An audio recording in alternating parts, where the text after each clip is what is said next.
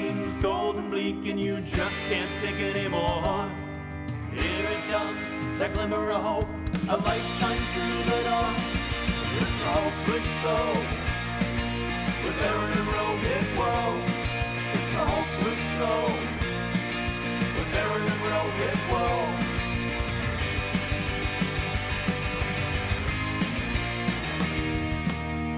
Whoa. All right.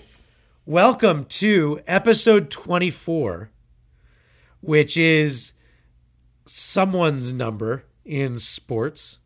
I don't know who. I know this.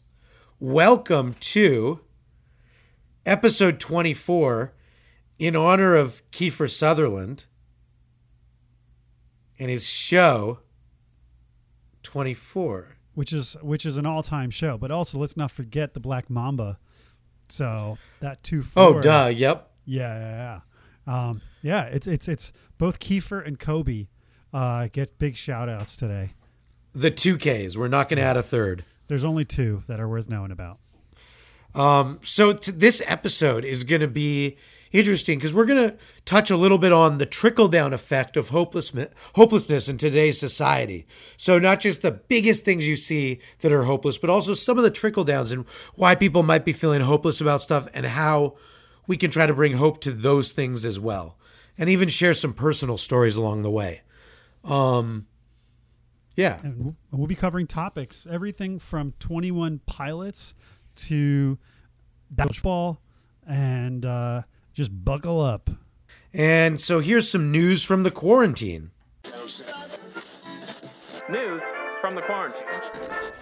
And some good news, especially for you, Aaron. Twice. Yeah. So we had a fantasy football draft this past weekend where 5 couples, each couple gets their own team. It's a 10-team league. We're all competing for that coveted trophy in fantasy football. Last year I came in last place. I think Aaron was second to last, and each of our partners also finished in the basement with us. But I guess it's a new dawn, a new day. And Aaron, why don't you tell people about how you did? Yeah, I always bring an invisible partner, a make-believe partner, because I'm not fortunate to have anyone who likes me. So this year my invisible partner is Kim. So I'm going to just say the draft was insane. It was so fast. I knew nothing personally. I knew absolutely nothing about. I was very social distanced from Rohit, asking him, hey, was this a good pick? Hey, was this a good pick? So after it was all said and done, we did our draft. We maybe had a few cocktails. We were swimming in the hope of the new season, the hope of a brighter tomorrow. And then at Yahoo, they give you your grade, which is how well did you do it? A letter grade, like you're back in school. And I'm very used to getting like those grades to them not being good in school. So in Yahoo, I've gotten used to them being very bad with fantasy football. But let's discuss, because Rohit, you were a little more, I think, prepared. What grade did Yahoo give you? Their artificial intelligence determined I had a B+ team, which is probably just in line with what I got in school. So you're just that B+ kind of guy. Yeah, I'm just above average. That's a good grade though. Congrats. Thank you. And how did you do, Aaron? Well, I was wondering if you'd ask.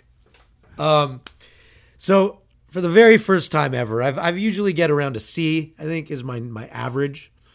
And it showed up after actually, I believe I asked Rohit to analyze my team, and he, I guess, tried to give me one of those, like, at least you tried answers. Hey, at least you showed up and hung out, man. That's cool. Yeah. Good job. It's always good to see you in person. Yeah, he gave me a sticker. It was like a star. I drafted red, white, and blue. Red, white, and blue stars. And then I scroll down. I'm actually confused. Where do I even find this? And I see this magical letter show up. And it wasn't a C. It wasn't even a B. It was a straight up A. I did the best you could draft. You got the highest grade in our draft, Aaron. Congratulations. Thank you. So that participation trophy that you were going to give me has turned into a frameable A. Yeah, you took that participation trophy and like Dikembe Mutombo just slapped it away and you're like, no, I take my A. And yeah, wiggle with the finger. Yes. So yeah, we'll see what happens with the actual draft. I'm still pretty convinced I'll come in last, but man, I'm going to frame that A and I'm going to keep it near and dear to my heart forever. And I'm not going to let anyone forget that I got that A. No, you actually haven't. Since we drafted this weekend, Aaron's been sending email messages to the entire league, just reminding everybody that he got an A over and over. I mean, you can't spell Aaron without an A in the beginning. So yeah. But Aaron, I think big news, actually. Really important news. Something that we've talked about. Why don't you share the good news? Yeah, there's bigger. Bigger is relative because the A is still the A. But this week, I'm so excited to be able to bring to everyone and announce that, and it's been on all the different trades from Deadline to Yahoo Entertainment to Variety, that our movie Tar, an origin story based on a true legend about the La Brea tar pits and what lives underneath and comes up and attacks the city of Los Angeles. The movie Tar is coming to drive-ins and select theaters in October for Halloween. And I couldn't be more thrilled for everyone to be able to see this film. It's a crazy industry. It's been a roller coaster of a ride this year with everything going on, and the fact that we're bringing this to you, it makes my day, and it, I hope, brings some fun to everyone who gets to see it, in October, when Halloween is not going to be the same Halloween this year. No, but honestly, I know we talked about, it was like one of the early episodes this summer, Aaron, or even the spring rather. We were like, you're pretty bummed out. You're like, listen, if people aren't going to the movies, how will you debut your film? And I got to say, I'm actually really stoked with how it worked out because, there's, especially around the Halloween time, it's perfect to sort of have that type of, your type of film out there, and also be my first time ever going to a drive-in theater. So I'm really, really excited for that. Yeah, I've never done that. Which will be really cool. And they're really hitting a boom because of COVID, because they're safe. And you can also do this experience. And our movie has a creature element, a throwback element. And if you know what one of the big things that made drive-ins popular was the scary movie or the fun movie, the thriller. So, in the day, you could then nuzzle up next to your loved one or your date and maybe get a little hoochie coochie. That's great. Hopefully we don't miss too much of the movie, though. I want to get my money's worth. God damn it. Yeah, exactly. Don't miss too much. Make it quick. But congrats on your film having a launch date and a distribution that is working with COVID. So I'm Thank really, you. Yeah, really happy and excited for you. Thanks, dude. And we'll be updating about that as it gets closer and closer. But for now, if you just Google, you can read about what's going on all the different websites. So. And feathers. For that, so speaking of Tar, and again, these hopeful things like fantasy drafts and movies and stuff during this time of hopelessness, I think you have a big topic that touches on that even more. Yeah, it's really interesting, and this is something that I'm not sure what side I stand on, but this week is a controversy around the lead singer of 21 Pilots, the band, and his name's Tyler Joseph. So yep. He had been asked by some fans to use his platforms to sort of talk about and address and show support for the social issues that are happening today, right? Specifically BLM, and what he did, this is a guy that he never actually addresses any of these sort of issues. He's kind of just keeps it to music and being silly. He replied, "You guys keep asking me to use my platforms. Feels good to dust these bad boys off." And it's a couple pictures of him lacing up his platform sneakers. So it was his attempt at being silly, but he has since sort of gotten canceled. And I'm not sure which side to sort of side with. I mean, I understand that when you have a voice and you have the opportunity to use that voice to do something positive, I think that, it's you feel like, you might almost have a responsibility to, especially when you have fans that, are going through something. And then on the other side, it's, should anyone feel compelled to speak to something that they may not feel comfortable speaking about? And when people are feeling compelled to make a statement and it becomes performative, does that performative sort of action, like him saying something, even if he didn't necessarily believe in it, does that inauthentic statement on his part, does that even matter? Does it feel real? Where, and does he have the right to say, listen, I don't want to say anything because I don't know what to say or how to say. I just don't want to comment on it. Where do you think? Where should people lie? I think it's interesting. It's definitely a balancing act. I do think free speech in this country is something that also means no speech is allowed. You don't have to have something to say. You can also say nothing. So I do believe in that. I also think we are in such a divisive time that everyone's expecting everyone to take a side. I've actually, 21 Pilots is an interesting band too, because they get a lot of hate sometimes as being like sellouts, and they were indie and now they're just sellouts. I saw them last summer at in San Francisco as a part of the music festival, and man, he puts on a show. I mean, the energy that guy brings, it was such a fun show. So they're great at what they do, whether you like their music or not. They obviously have a big following. They're probably one of the biggest rock bands around. Him not taking a stand, I'll just say personally what I'm having to do now, or going to do now, and how I can relate is I'm very outspoken on social media about different viewpoints. And while if I were him, I would have definitely said I support the Black Lives Matter movement and people protesting so that there can be just for all people. I would have definitely said that, and that would have been the simple thing to say. I do understand if you're him in the music industry and you don't want to alienate fans somehow on one side or the other. And it seems like no matter what you do in media, if you say one thing, you alienate the other side. So, and you sometimes also piss off people on your side because you didn't say it well enough. So I get why maybe he wouldn't want to do it. I'm personally going to be toning down a lot of what I'm doing over the next several months so that I can, not on this show, but in general, because I don't want to alienate anyone from our film. So I get what he's doing. I also don't think if I had that big a reach that he has, where you're selling millions of, you have their big songs probably have 1 billion downloads. I use something. I wouldn't make a joke of it. I think that was in maybe the wrong taste.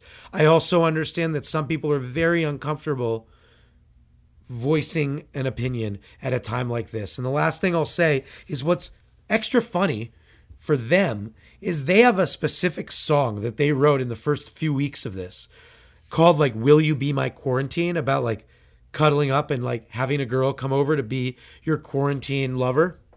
And it got a lot of airplay. So it's interesting. They were the one group who immediately made a COVID song that was popular. And so then for him to say he's not going to speak on issues, but he did speak, he made a song about COVID first, is a little weird. So, to each their own. I don't think people should be mad at him for not wanting to talk, but also maybe say something. A joke. This isn't time for really the joke. Yeah. So I think we can agree that, he just shouldn't feel compelled to say something, but if he was going to say something, don't make a joke out of it. And I think that's where it is. He has every right to be silent, but yeah. Don't make that joke when it's people a platform and making, it's almost like one of those celebrity, look, I have a platform shoes. Ha ha ha. No, dude, you have a big platform. You have millions of followers. It's not a time for that joke. But that being said, they're good at music. For the people who like them, let them be good at music. Yep. Cool. So, I feel good. So that's a little hope, right? And again, Yes, this is sir. a trickle down. That's a trickle down effect of what's going on now is Tyler Joseph getting lambasted for not saying anything. So that leads us right into the mailer game, which is the game where we see who said what, since I get both Biden and Trump's mailers. So Rohit, can you guess what Biden's billionaires is about? I'm guessing it's something from Trump where Trump's like, listen, I'm one of you. You know, I'm one of the people. Look at all the billionaires Joe Biden is supporting him. They just run to the money. Da, da, da, da, da. I'm one of you. I'm guessing is that kind of thing? Yeah, kind of. So, well, what's funny is Trump has so many billionaires that have given to his campaign, from Adelson, the big Vegas bazillionaire, to Sheldon Adelson, to the Koch brother, because only one left, to the DeVos family. Like, you name it, he's got a lot of billionaires. But this is his thing. He said, the headline was Biden's billionaires. So I'm like, whoa, Biden's billionaires. This will be interesting. Raised $364 million. President Trump needs every patriot to give $45 to beat them. And if you don't, we'll fall behind 7 times match. So what I found extra hilarious about this is that Biden's billionaires raised $364 million.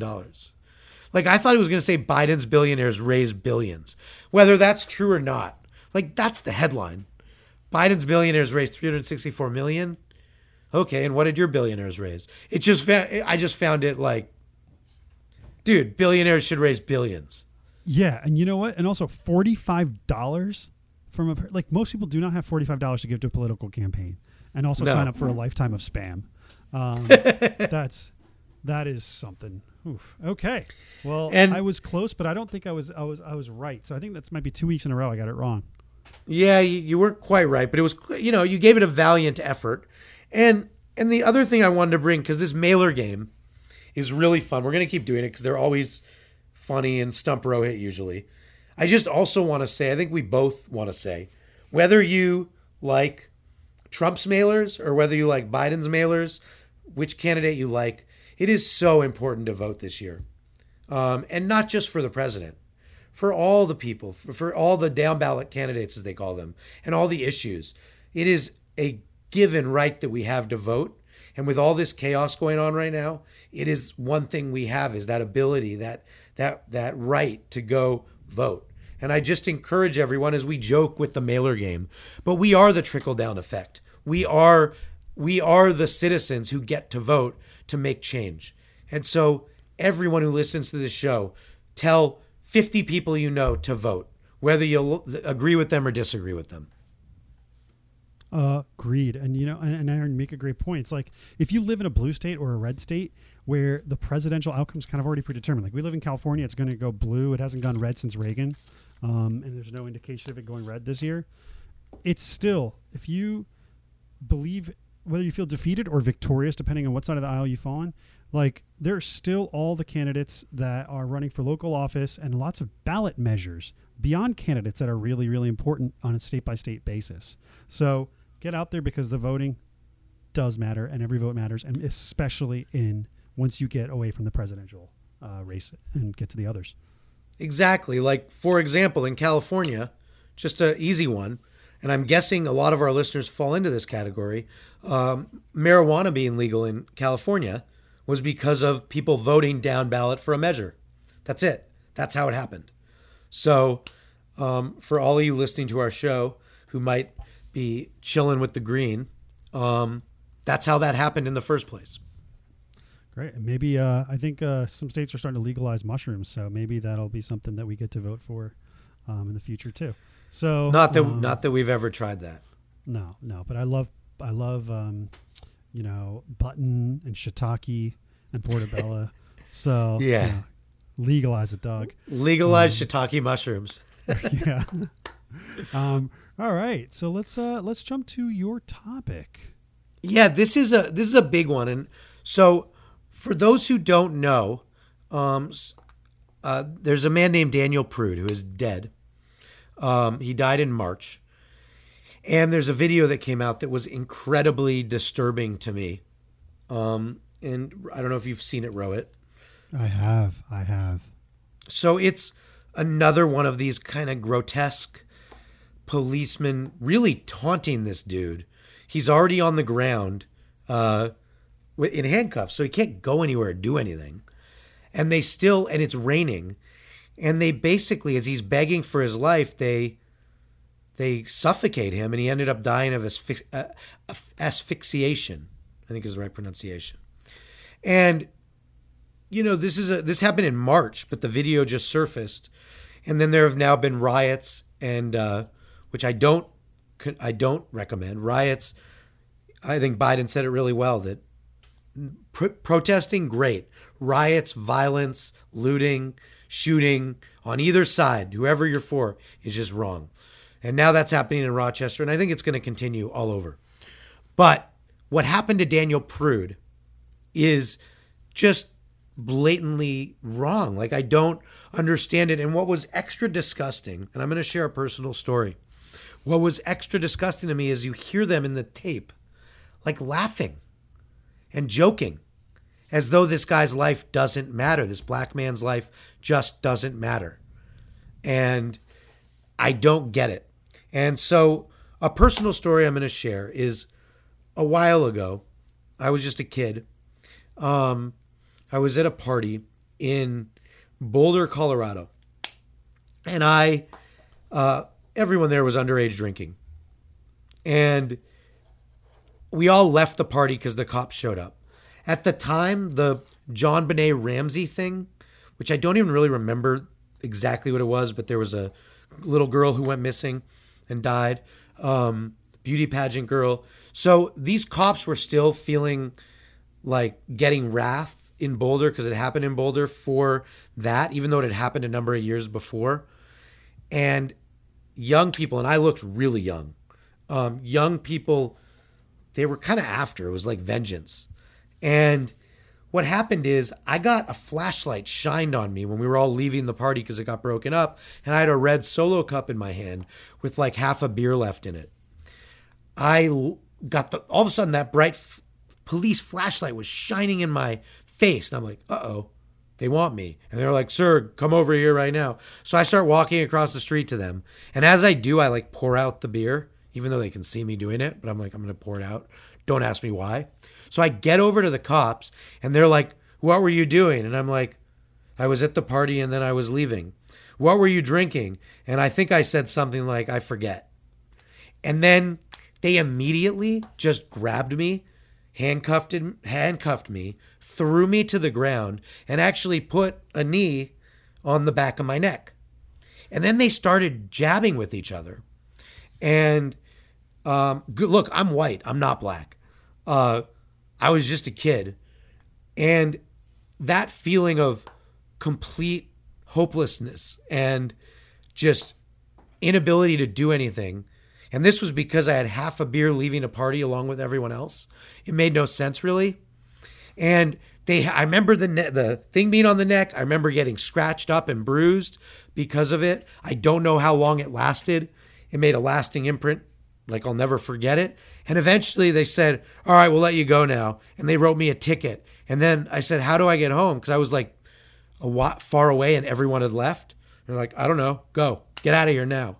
So I just like walked a number of miles to get back to where I was staying. And I remembered that when I saw what happened to Daniel Prude. And I just thought, this can happen to anyone. And I don't think most cops are like this. But there are, and it's got to stop. And that feeling of hopelessness of having someone's knee on your neck as you did something minuscule, and I don't even know what Daniel Prude did, but in my case, I mean, I was underage drinking. An imprint from authority can leave a lasting impression, whether it's a cop or it's a teacher. I mean, even really quick, similar is, in high school, I remember we used to go party in Toms River, New Jersey. We used to go party in a place called the White Sands. It was out in the woods. It's where all the kids, we'd light bonfires. It was very much a very high school thing. I remember one night the cops came and, there was like 50, 60 people at the party. Everybody has Solo cups.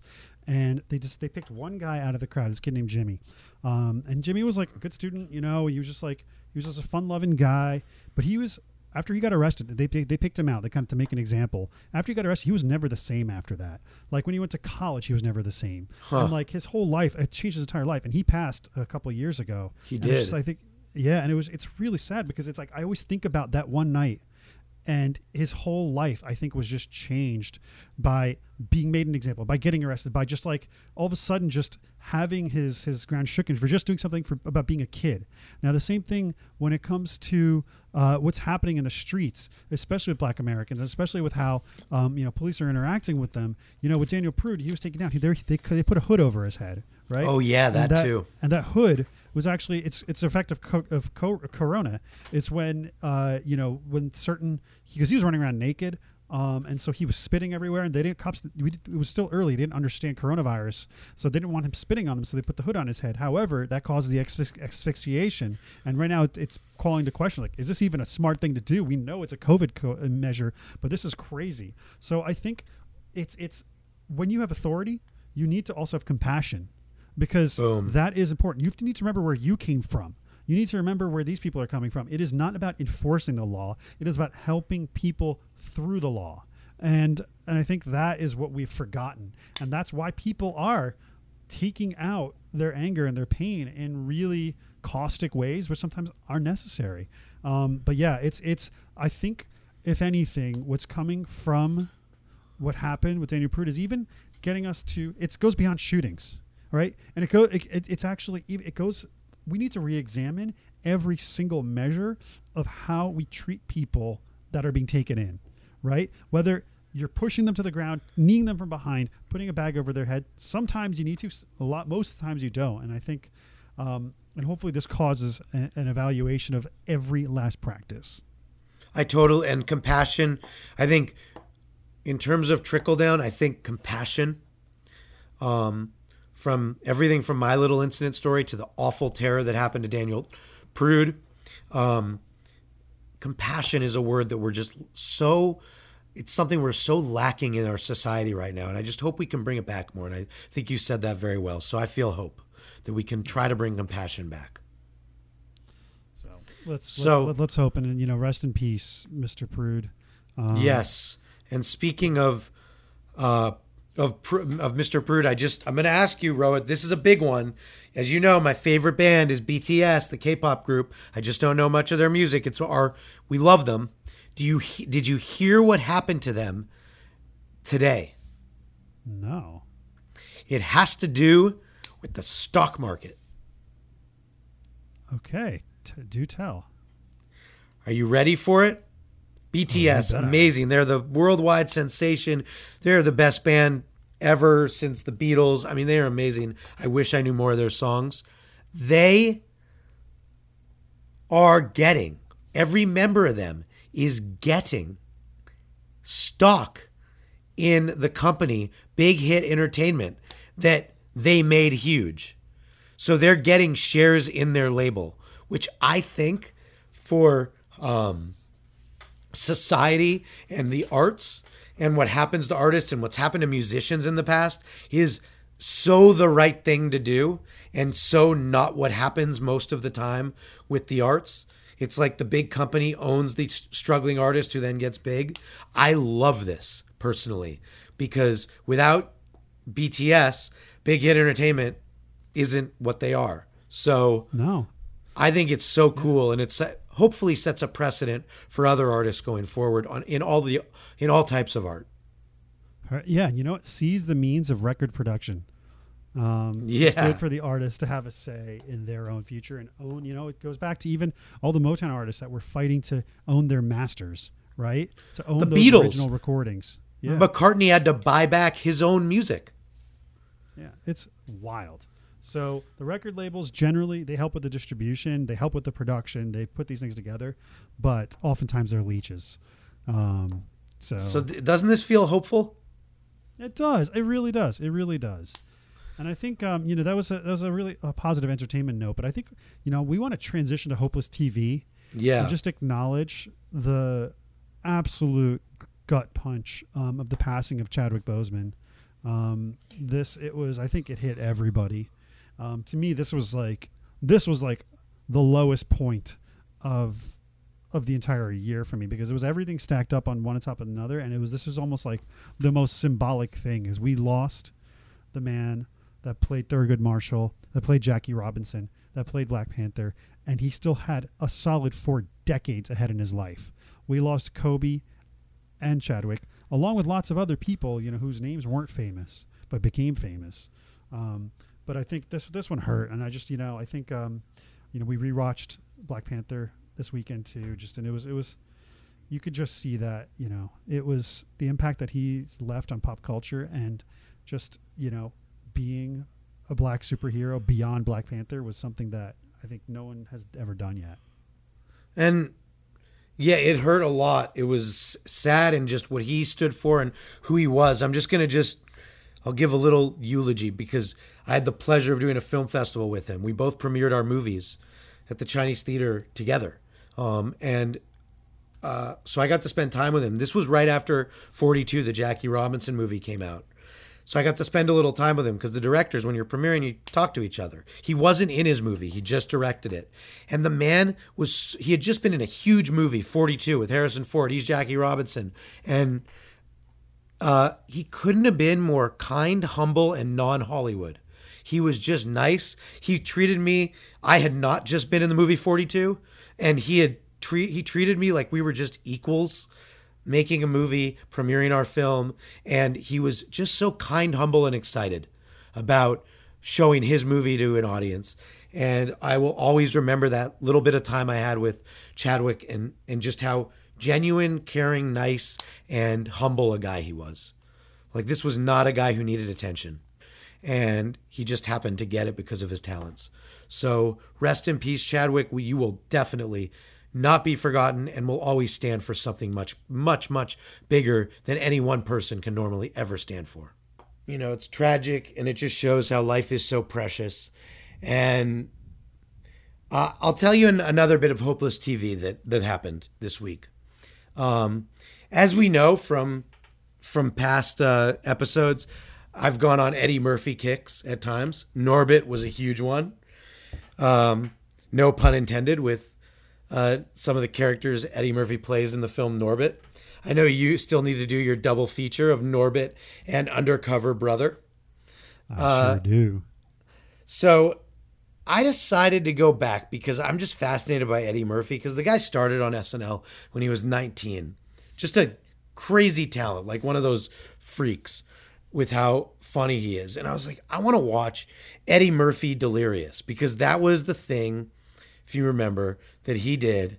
It was his first movie, even though it was a stand-up movie. It wasn't actually a movie, but it was before Beverly Hills Cop and Nutty Professors and 48 Hours, all those big movies. He did this stand-up movie, which was just him going on stage in a red suit. He kind of had a Michael Jackson look, and doing stand-up. So I watched that, and then I watched his second one, Eddie Murphy Delirious, which I think to this day is the biggest stand-up movie ever.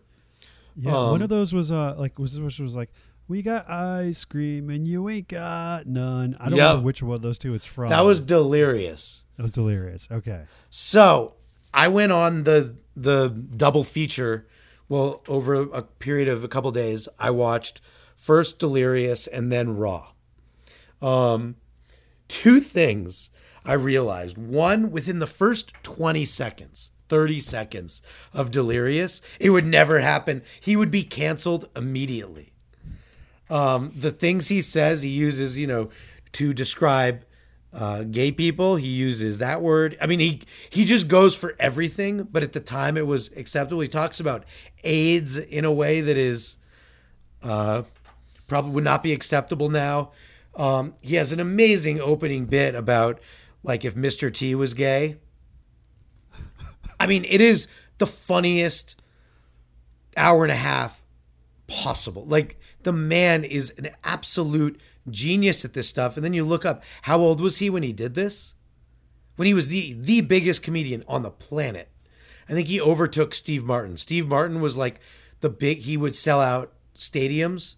And then Steve Martin quit forever in 1980.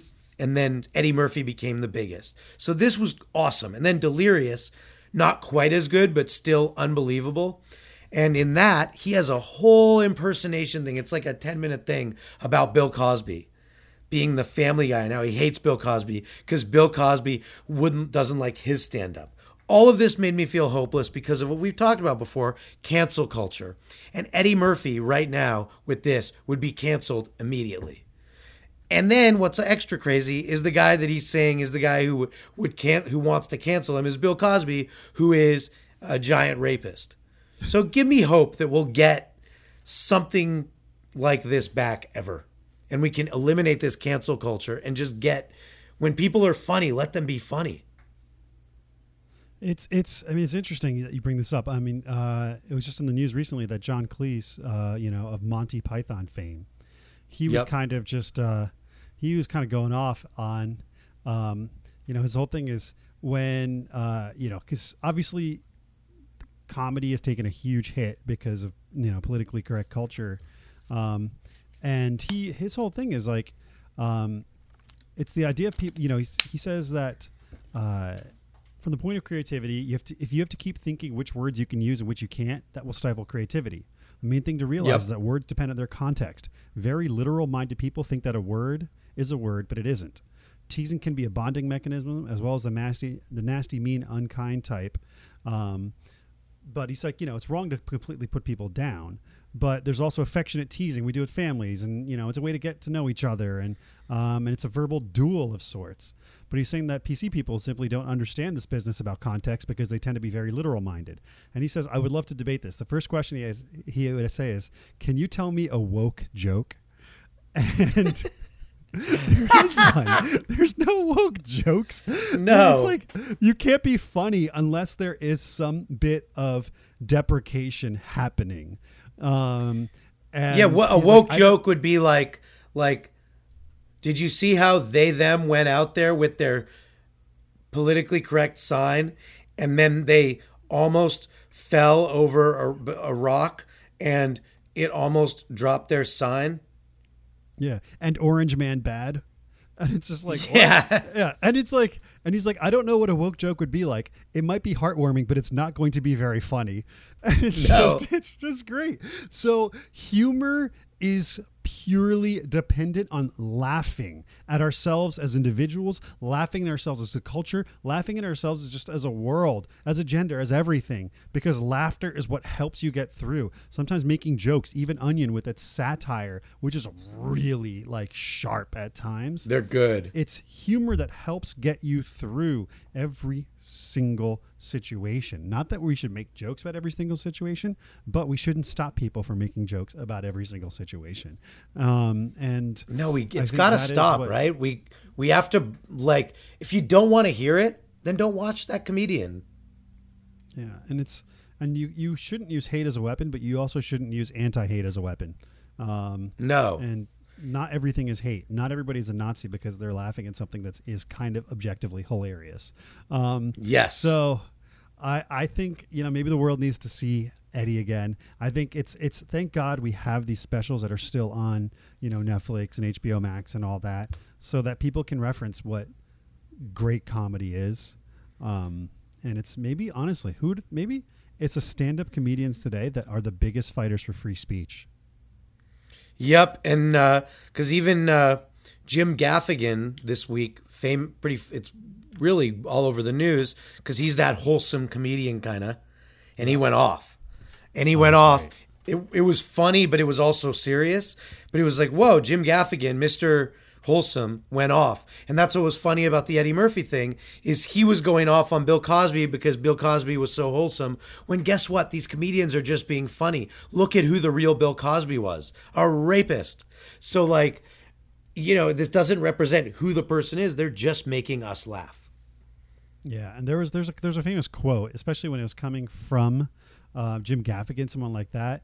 So there's the author Patrick Rothfuss. He's a fantasy writer, but he's got a line in one of his books that says, there are three things all wise men fear: the sea in a storm, a night with no moon, and the anger of a gentle man. So, and a lot of times it's a great line. I mean, a lot of times comedians that's good. are able to put that anger into a place where we can all relate. And that's and you know what you just said, because that relatability, and we've talked about it on this episode already with my movie coming out. I'm terrified of like saying something that'll piss someone off, that'll get it so that our movie gets canceled. So, which is a bad place to live in. So let's hope that people can watch Eddie Murphy, realize that, look, people are just making people laugh. And we don't need to cancel everything. Nope, we don't. And don't cancel it's a good me. Refresher. It's good. It's good that to see just how hard the classics went. We can maybe one day get back to that. Let's and speaking of which, so there's one other piece of Hopeless TV that I had this week, and it really depressed me because I also felt stupid. It was late at night, and I was just like, you know what? I'm going to watch one of the late night shows. There's a lot of them. It's like they're all named Jimmy, James. There's Jimmy Kimmel, but he's on hiatus. There's Jimmy Fallon, and then there's Stephen Colbert, James Corden, and then Trevor Noah. But he's probably named James Noah, and then he just changed it to Trevor. And so I started watching a bunch of them. I was like, oh, who do I want to see? I want to see everyone's points of view. So I watched a bunch, different ones. And I watched 5 minutes here, 5 minutes there. I'm like, wow, that's a hot take. Oh, damn, that's a hot take. Oh, that's funny. Oh, that's less funny, but that's a hot take. That's interesting. And then I realized after about 30 minutes of doing this that all of them were repeats. And they were from like 3 months ago. So I was like, oh my gosh, I'm so stupid. I thought this was like current news that they were talking about or current jokes that they were making. And they're from 3 months ago. And then I felt extra duped because I'm like, oh my gosh, whatever was happening 3 months ago is just as relevant now. Nothing's changed. And so give me hope, because I felt 1, stupid. 2, I was like, how many Jimmys and James are there? And 3, nothing's changed. Like the jokes and the comedy and the anger and all the stuff that they do, it's the exact same as what's happening today. Well, if it can make you feel better, this is the news cycle this year, I feel, has had far fewer stories than the past, but each of the stories have been way bigger in scale. Yep. To the sense that they are taking a bigger role in our lives, as well as they're lasting a lot longer. So what you can do is, if you go to Vegas and you were to sort of, I don't know, I think you can bet on real life shit. Maybe you can. You can bet on the election. Yeah. So then, even with the election, but like if there's a big news story that comes out, maybe you can sort of like predict what's happening in the following few months as a continuation of that. As you can obviously have a very deep knowledge of gambling. Yeah, I study it because I'm writing a book about it. I would never participate in it. No. Just read about it on Reddit. But if anything, maybe it's just if it's more predictable, you can adapt to the world a little bit easier. All right, so just keep my predictions in the hands of the Vegas casinos. Yes. And less paralysis by new news topics, and we're more ready to handle just whatever's building on the current ones. Fantastic. So then let's move on to the current ones. Thank you. Yeah. I feel hope now. I'm just going to make a lot of money on my predictions. Get Which rich. so far, like since we started this show, a lot of the things both of us have said have come true, including me saying there's going to be a street civil war, which I said, months ago, and it's totally happening. Yeah, it's starting, man. It's starting. So speaking of that, I guess we go into topic 3, which is entertainment related. And I'm really curious what you think about this. Because, again, in the film industry, being a filmmaker myself, actor, director, doing all this stuff, big blow today. I think it was really today. Batman, the new Batman, which is has parallel universe Batmans. Because there's Robert Pattinson is the new Batman, but then Michael Keaton is parallel universe Batman. Don't ask me how this is all going to work, but the problem is it's not working right now because Robert Pattinson, and we don't know who else, but he got coronavirus. So they have to shut down probably the biggest production possible, a $200 million movie. They have to shut it completely down. It's in England, so it's not even in the epicenter of the United States of coronavirus. It's in England. And I know personally from people who are setting up these movies that I know who work on some of them, the precautions are massive to get this to work. A friend of mine who just did a series of commercials in LA, what he had to go through just to do the commercials was insane. And the fact that Batman got it, actual Batman got it, like, this gives me so little hope for being able to do anything like film which involves human-to-human contact. There's no way around it. Yeah, I mean, it's wild. I think the implications of this, it's a $200 million shoot. That's a few million a day, right? Also, let's see. It's probably like a 90-day shoot. So, at least a couple million a day. And I know that the costs, because of coronavirus, the costs go up minimum, add another 10 to 20 million onto the budget for even coronavirus how you do precautions. craft services, individually packaged, all that kind of stuff. And then, so today The Rock and his whole family announced that they have COVID. They have it. And even there was a commercial director in LA that died recently. Not commercial director, a commercial assistant director. I think he was a DP. He died this past week after contracting corona during a shoot. Oh man, it's horrible, and it's. I think this is just a preview because the industries that have gone back to doing stuff in person the fastest, the non-essential industries. No offense to either yours or my industries. We're not overly essential workers. But when the non-essential industries like entertainment and advertising and all that, when they came back, they're like the first ones to go back into the fold. And we are seeing they're a sort of test case for what it's like for when the rest of the world gets back together in the office.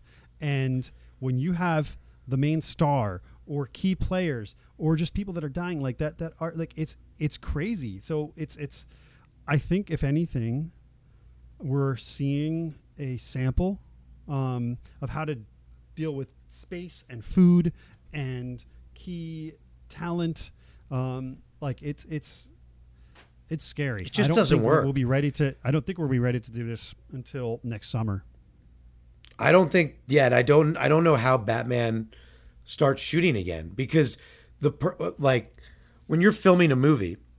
Or when from personal experience, when I'm on a set, the key players, like the guy playing Batman, are the most protected. They're the most pampered. They're the most everything. So the fact that he got it, of all people, and who knows who else on the set then got it, I don't know how they start it back up. No, it's. We'll see how long this takes to recover, but every production is going to be watching with eyes trained on this Batman set just to see how they deal with it, how long it takes Robert Pattinson to come back. I think this will probably be one of the most, outside of any of the big marquee MCU films or whatever, this will be one of the most scrutinized film productions of all time. That has nothing to do with the actual story itself, but everything to do with the stars and the talent and how this is happening. It's really, really fascinating. Well, it's even one out here. A friend, I actually can't say what I was going to say, but there's a big movie out here that is filming Paul Thomas Anderson's new movie, more of a Boogie Nights throwback. Bradley Cooper's the star. It's filming in the Valley right now. So far, I believe they have kept going. They've been shooting for a week or two. I'll just say I'm skeptical based on some things I know.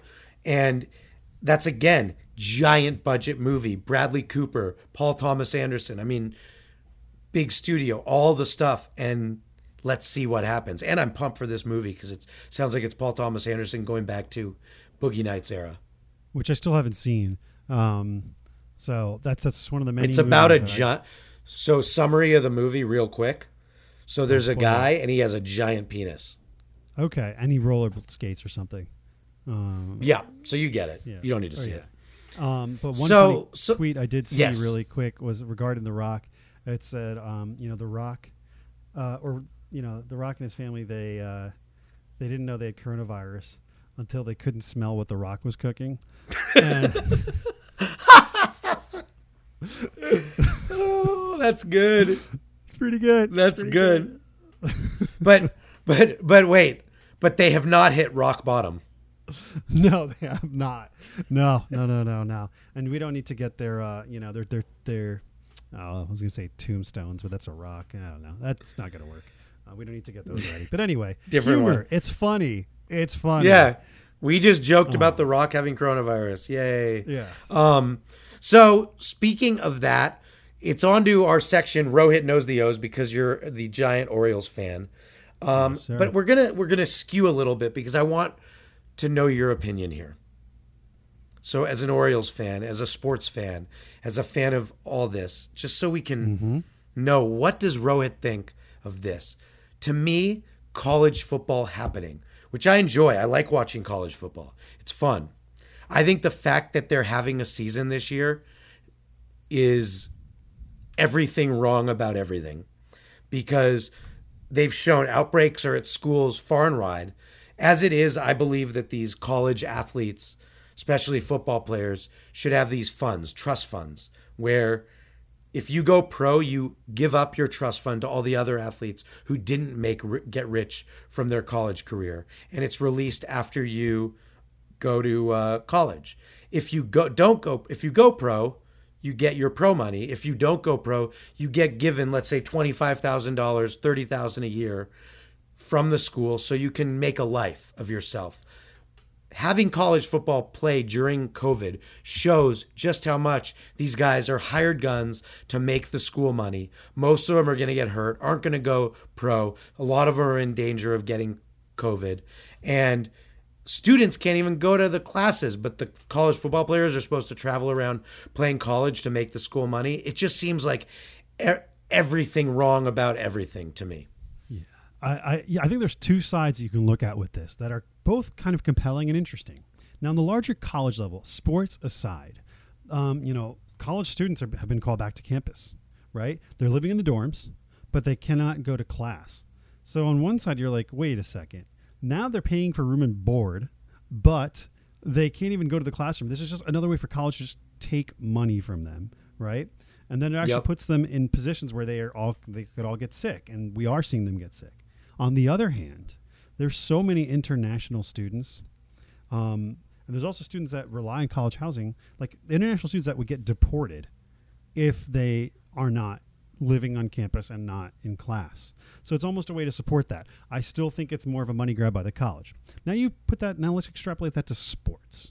So on one hand, exactly what you're saying, these college athletes are not paid. And you look at like the SEC in football, that is almost as big as the NFL, it feels. And it's in terms of TV rights and just all the fanfare, the merchandise, everything. Like the Southeast of America lives and dies by 3 months of college football every single year. Like it is the biggest thing. It's bigger than the NFL. It's bigger than anything down there, from Florida to Georgia to Texas. So what you have here is just a money grab, and it's a lot of lost money. Now, on the other hand, you have these athletes that are going to college specifically to play football. They're unpaid, unfortunately, but specifically to play football so they get a chance to maybe make the NFL, to make a professional career for them, even though it's such a small percentage. But the SEC specifically, the SEC, Big 12, all that, like most of the SEC, like it's almost all these athletes are, they're just getting pulled from schools going to the NFL and getting drafted. Now, what you do by not having the season is you take away the one thing these guys have been working to their entire life, right? Until that point. You take away that opportunity. But do you if you just wait a year so that they can play where it's a healthier situation and where it's also a more fair situation?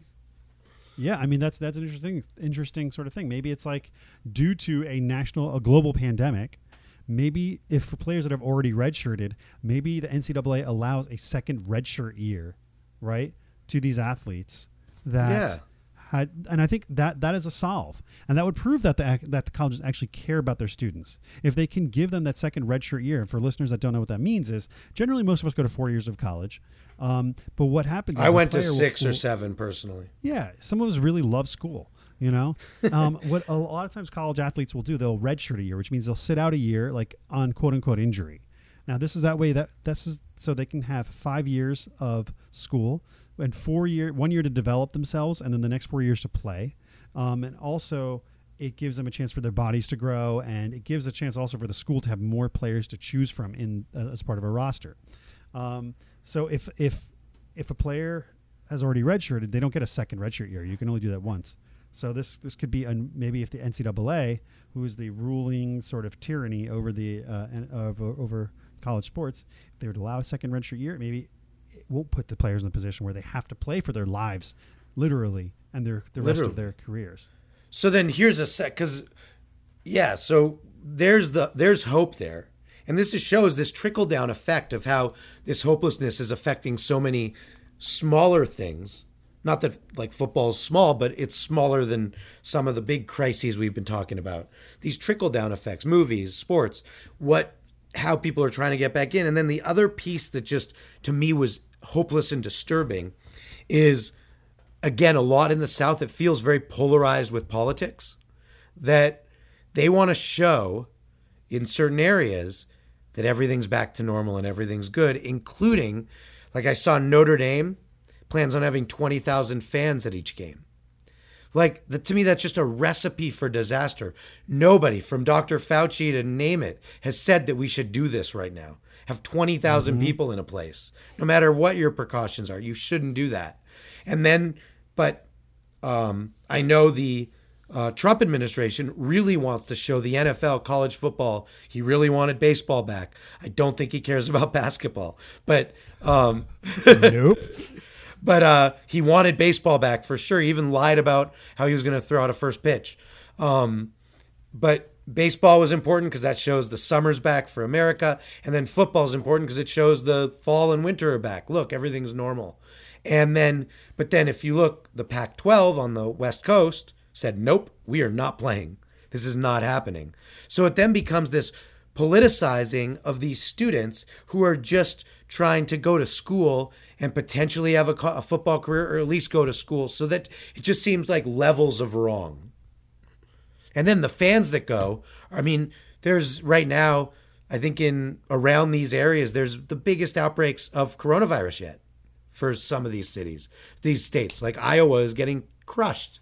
So, but then you're going to have 20,000 people go watch an Iowa State football game? Like, it just makes no sense. I don't know how they're going to do it. And and when kids start getting sick and athletes start getting sick, I still, if we haven't gotten the country to care yet, I don't know what will get them to care about student athletes who it's more important that they get their entertainment. It's the people that are wanting the world to open back up are the ones like, oh, I want my entertainment. I want to watch my football. I want to go shopping without this mask and all this kind of shit. It's like, they don't care about anybody else. And guess what? We want that too. We're not telling you guys, I want it. Rohit wants it. We all want to have fun and do all that stuff again. But I don't want to see people die. and that's what's so fascinating to me about all this is that the trickle down effect has become, some places will have 20,000 people go watch a game and other places are like, no way. And it feels like we're living in these two different worlds. So I just hope people listen to the professionals a little more and don't listen to this Wizard of Oz hopeful alternative reality. I'm with you, man. And you can't make teenagers the subject of your desire for entertainment and TV rights. Like, you don't put teenagers' lives at stake. And so that's what these students are. They're fucking 19 and 20 and 21-year-olds. Like, that's what they are. They're kids. It's really, and even the NFL I know had, and they've barely been practicing yet. And they had a bunch of cases already, positive cases. I forget. I don't know if they had released the names, but they already had some players test positive just within their own camps. So it's just like, this all seems backwards. It seems like it's not. Look, baseball luckily has worked. They got good protocols and they got it to work. some of this football stuff feels really polarizing, and it just feels dangerous. But on the hopeful side, let's see, maybe people will come to their senses. Mm-hmm. And maybe people, without sports, people will continue to find other outlets. Without football, maybe they find their creativity, they find time to do other things. We'll see what happens. Maybe the college football players maybe can actually then focus on their studies and grow it. What? Wait. You're saying that they should do studies? Wait. Yeah, actually, sorry. As the most studious person on this podcast right now with the A rating I got, I'm all about studies. You're a modern day bookworm. So I think, maybe, like I said, maybe college athletes can focus on education for a year. It'd be great. Yep. And year school. And I just remembered that Ina and I got a bet. About what? Was it the Todd Gurley bet? I don't remember. We can cut this. I just remembered. Ina and I made a $50 bet about Todd Gurley Joe Burrow versus Jared Goff. Who's going to finish with more points? Oh, right. Yes, and we decided to get more fantasy points at the end of the season in our league scoring style. So that just shows, look, I don't like to gamble, but I was forced to. So I think that leads us right into Hope in 60 Seconds. Yes. So Hope in 60 Seconds. As you guys know, the segment where we take and solve problems in a minute. So Aaron is going to kick us off. I'm going to start that timer. Aaron, why don't you kick us off? Yes. So I know we're doing microcosms and we're trying to show trickle-down effect. So this is one of them. Trump has demanded a patriotic education in U.S. schools. Children must be taught that America is an exceptional, free, and just nation worth defending, preserving, and protecting. And then it goes on to say all the things that he wants to do, basically show that it's a Republican, defend yourself against the socialist. It's really weird, but he has demanded that's our education. And he blamed the Portland protests. He said, we will not teach that. We will just teach America. Tell me how there's hope in showing a one-sided version of American schools. All right. Well, in 12 seconds, what I can say is that there is already a movement for a new type of patriotism. And the idea is that you are taught about Black history. You're taught about the history of immigrants and just what they've done in this country. So if he wants to push for patriotism, I'm in full support of that. But I think that what we can do is an opportunity now to actually move like U.S. history students into a place where we're understanding the truth about our country and the impact of immigrants and the impact of women and minorities. And I think that there is a chance. So maybe while he's trying to espouse the values of this nation, it's a chance for us to then pivot to truly what they've evolved to. It's still, America can still be great, but not until you recognize truly what does make it great. Maybe this is a chance for that to be part of that curriculum. Well, that gives me so much hope. And then I know it's over 60 seconds. I'm going to read you this quote.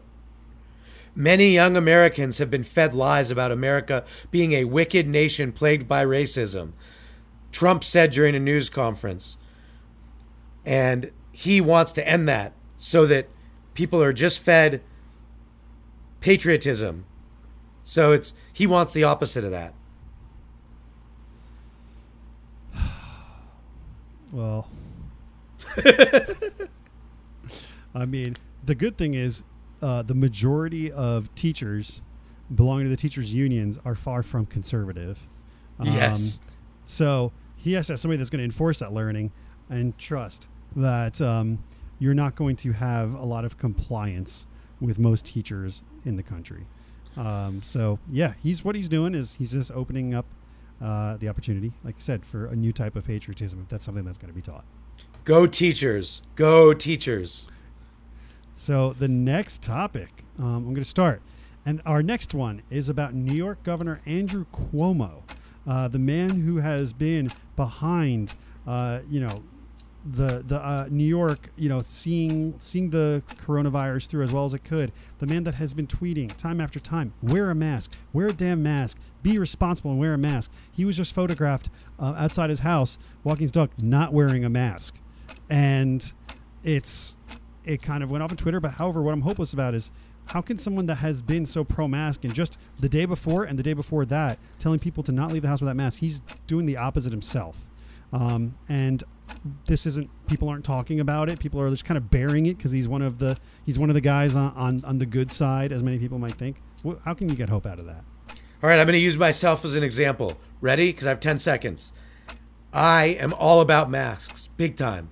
I sometimes, when there's not many people around, will walk around my neighborhood without my mask, just on the side, because there's just no people, and it's nice to not have that on. I saw that picture. There wasn't really anyone around except one car drove up. So in your neighborhood, if there's no one around, it's nice to sometimes have some fresh air.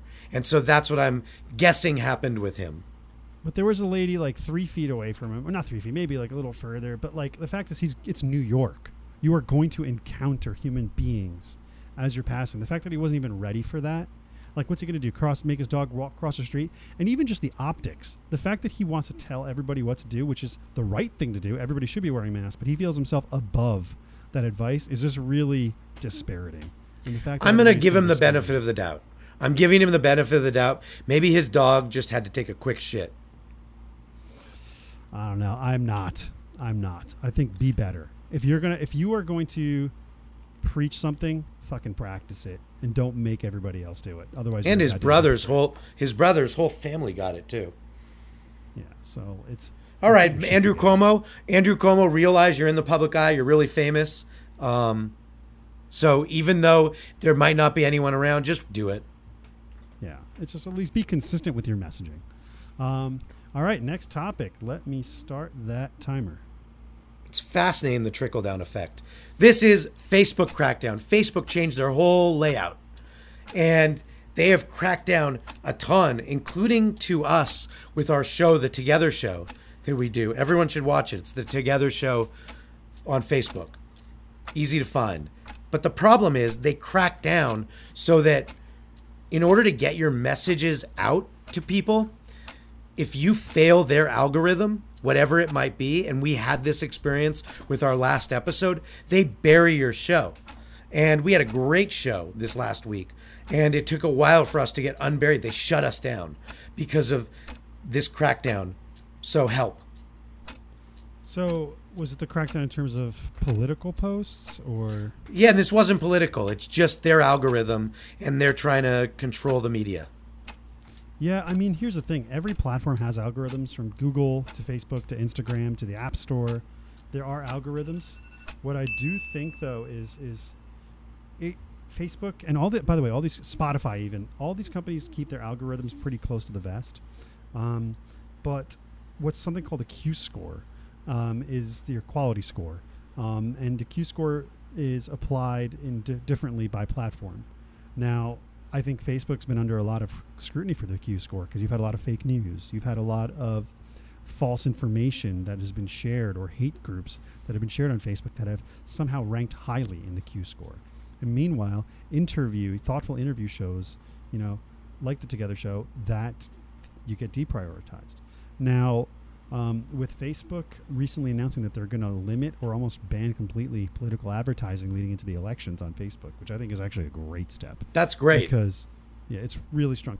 Let it just be I was reading recently, somebody called it the most over-designed platform to wish people happy birthday.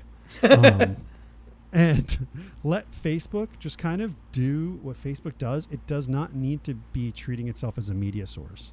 Because once you become a news source, a media source, and allow all that sort of type of messaging, you have to hold yourself to different standards. And once you start controlling, what you feel is good political news and what's bad political news, that becomes it's a mess. I know we're well past our 1 minute. But I'm going to add. Can I add a Hope in 60, a number 2 part, a follow-up? Yes. All right, ready? Oh yeah, let me start the time. With The Together Show, and in like 2 or 3 months, we built a big following. People have really liked our show because we open it up to all sorts of different people, and we've been getting 50,000 to close to 100,000 views of our show. It's on Facebook. That's our platform. Help, because I want to keep bringing these messages to people. And Facebook is doing this crackdown. Help, how do we transition, or what do we do to keep the Together Show alive?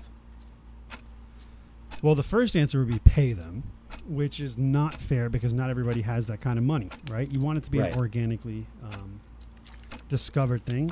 I think, man, it's just like same thing with this podcast, man. We got to hope just to, for a couple hits, and then that just takes off. But And we've had them. Facebook, The Together Show's had them. And now we're like, oh. Well, maybe, you know what? Maybe you do an episode about the algorithm, and then maybe that generates enough attention from all the other creators like yourself, right? And then maybe that in itself will then build up a sort of rep for the Together Show, because you're in it together with all the other creators, and that could be a topic. And then that gets shared around because then everybody wants to know how they can sort of break through this cryptic algorithm and generate a Q score high enough for them to emerge. So maybe that's your next step. Maybe it's just tackling it really head on. Boom. You just nailed it. You said the word tackling. I'm going to go kidnap Mark Zuckerberg. Goodbye. I think that's exactly what I meant. All right. And the last one. There's been a crazy amount of attention because Nancy Pelosi got her hair done in San Francisco. I think it is absurd. I just don't care.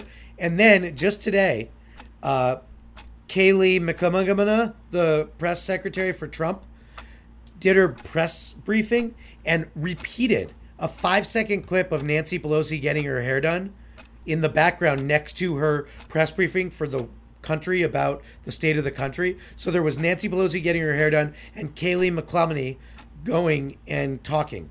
And it was like, what? What world do we live in? Who cares about hair? I care about the country. Help. So this goes back to the Cuomo thing. If you are going to be someone that is saying wear a mask, and you're going to be doing that, fucking do it. Don't open up when the rest of the state's hair salons are closed down. Don't make one open up specifically for you. I think that we have to expose hypocrisy. The way it was done by looping that video over. Here's the thing. The people on the Trump side, nobody should be taking points or scoring points there because they've been breaking every goddamn rule of social distance and just even decency this year. But I do not think that people should be exempt because they have either an R or a D next to their name, and that's your team. If we are hating on people for not complying, I think we should also hate on people that tell everybody to comply and do not themselves. I don't like hypocrites. Hypocrites should be called out. Or double standards. I do not like the double standard. So I just don't think you shouldn't brush off when we are trying to get past this situation. We just talked about people dying on set. We have like all these people that are taking all the precautions that they can. And here you have someone that's opening up a freaking salon, not wearing a mask the entire time while getting her hair done. It's out of pure selfishness and it is out of pure double standards. It is uncalled for. She's using her office to abuse that power, to put a hairdresser in a bad position. I think that it does deserve scorn. It's not right. So I think there's just like two Cuomo pieces. Should be wearing a mask when walking. She should be not.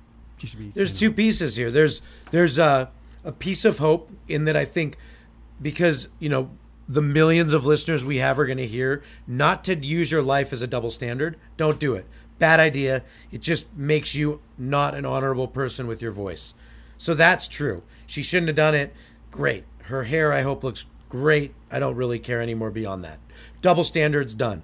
On the flip side, what the Trump campaign did by re-airing this video while the U.S. is getting briefed about whatever Kayleigh McConaughey is doing is a huge double standard there too. And because they just say lies and whatever. So just no double standards. I agree. And it's like, I think my reaction was summed up, like that Kanye West gif where he's like laughing and then he just turns to the camera with an angry look. That's kind of like my reaction when the Republicans are playing that Nancy Pelosi video and then it's like, haha, but motherfucker, who are you to talk? So it's like, don't think that excuses you. So yeah, everybody just get your shit together. Yeah. Let's get our shit together, world. So yeah, I mean, that's actually Ghost. That could be the new MAGA. Yeah, that's the new MAGA. We just came up with together. it. Get our shit together, Ghost. So now we're just going to end the show with our submission and hope fulfilled. Because, and look, with Hope in 60 Seconds, we might have gone over this time, but that just shows, per the theme of the show, that sometimes there's trickle-down effects. And in this case, there was a trickle-down effect where we needed a little more than 60 seconds. Yeah. So it happens, yeah. It overflowed. The trick. So do you want to take it overflowed. Just like my toilet this morning. So do you want to take the submission fan mail? Yeah. I'll read it. It's from Nick in San Jose. And Nick asks, what do I do come November? No job, no hope. If he wins, no America. Give me life hope. Dear Lord. That's a lot of pressure, Nick. Should I guess I'll start. Yeah, I think we both can stab at this. So, Nick, I feel the exact same way as you. I don't know what my life would be like come November. I know work has been very tough in our industry based on everything we've talked about during this episode. So it's very hard to say what's going to happen next week, let alone in 2 months. The mantra that I've done for myself, Nick, is a day at a time. I know it's cliche, but it's true. For us to try to plan what November is going to look like now, and I feel for you with no job. I hope you have unemployment so you can get through these next trying months, and then we'll see what happens. I do have hope that there could be a change of the tide, and we don't even need to go there right now. Let's just try to get through the next week and the next 2 weeks and the next day and look at the few positives in your life, whatever they may be, because a lot of people are in the exact same boat. Most people. So that's what I have to say. If Trump wins, look, Canada is a beautiful country. Although they don't want us right now. No. You can marry me, Nick. I have citizenship. Yeah, and I can be the chaplain. Chaplain Rohit. But Nick, I also have some thoughts on this too, and I think it's this does feel hopeless for many people. But what I want to always sort of, what I try to keep in perspective is he's one man, and while this one man pulls a lot of strings, this one man holds a lot of power. In the end, it's the person that directs the success of your life more than anybody else is you. And while the industry that you work in might be suffering, the cuts that have been made might have just been so unfair, which they are unfair. I think there's things that you can do to make yourself more powerful than this person in your own life. And I don't know your situation specifically, but for anybody out there that feels like this, this could be the end. We've had some bad presidents, and we've had some people that have done horrible, horrible things. But remember, this election, even if the presidency doesn't go blue, I think a lot of local offices will. And even then, and if you're coming from California, we are probably the most protected state in the union when it comes to us being an independent from the rest of the country, because we have our own ecosystem, from farming to tourism to everything to entertainment. And California has everything. We're more self-sustaining than any other state. So by being a resident of California, no matter which way the presidency runs, people always jokingly refer to it, and on the East Coast they refer to California as the People's Republic of California.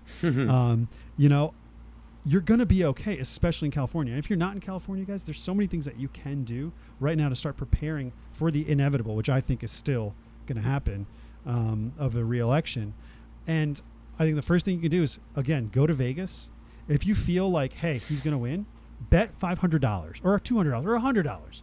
Put that money on Trump winning the election, because if he loses, then you're out $100, whatever. If he wins, you at least have something that can at least, buy you a nice dinner, maybe get you a little getaway, and just prepare for that.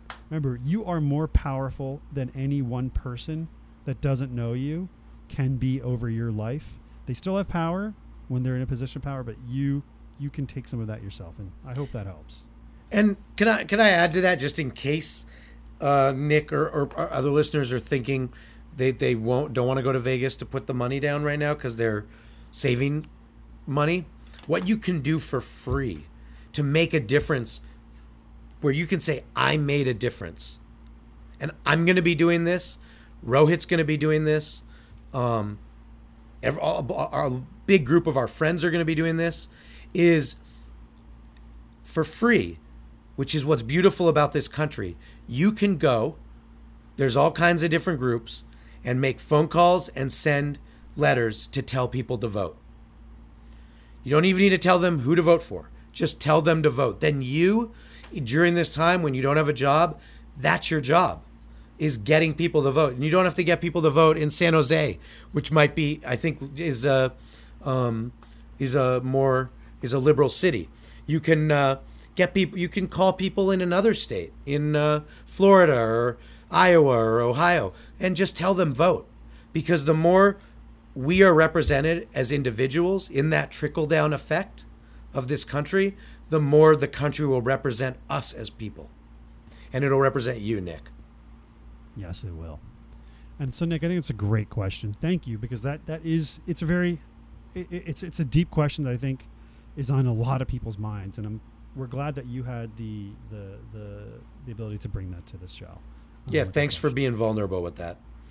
Yes, it means a lot. So, to end the show until next week, hope fulfilled. There were two big things. One, our cutouts are in Dodger Stadium, and the Dodgers are back in Dodger Stadium. And from afar and watching a game, I thought I maybe saw us. Yes. So our fan cutouts are there. We still haven't shared it on social media, but we will.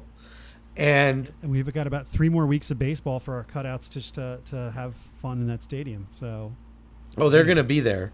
And then the other piece of hope fulfilled, I wrote it. I don't even know if you know this, but Disneyland, as of today, just announced that they're figuring out new ways to potentially open this year.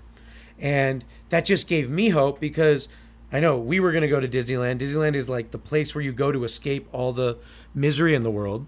And they are figuring out a way to reopen, which I just thought, that feels like if Disneyland reopens, especially in California, it feels like that's hope, because that's the happiest place on earth. My fingers are crossed. And maybe even if they do open and we can get our group to go, but they have to keep the crowds limited, maybe shorter lines maybe, and all that kind of stuff. So that's exciting. So I'm excited for, Disney COVID adventure. Yeah, and we'll get to do our trip. We were going to do it in March or April, I think. And so we'll get to do our trip. And it'll just be, and then we'll report back on that, because that's hope. So I liked hearing that news. Let's keep our eyes peeled for that. But until then, Aaron, episode 24. It was a good one. It was, man. We went deep. We showed how hopelessness can go really deep. It can be things that you wouldn't expect.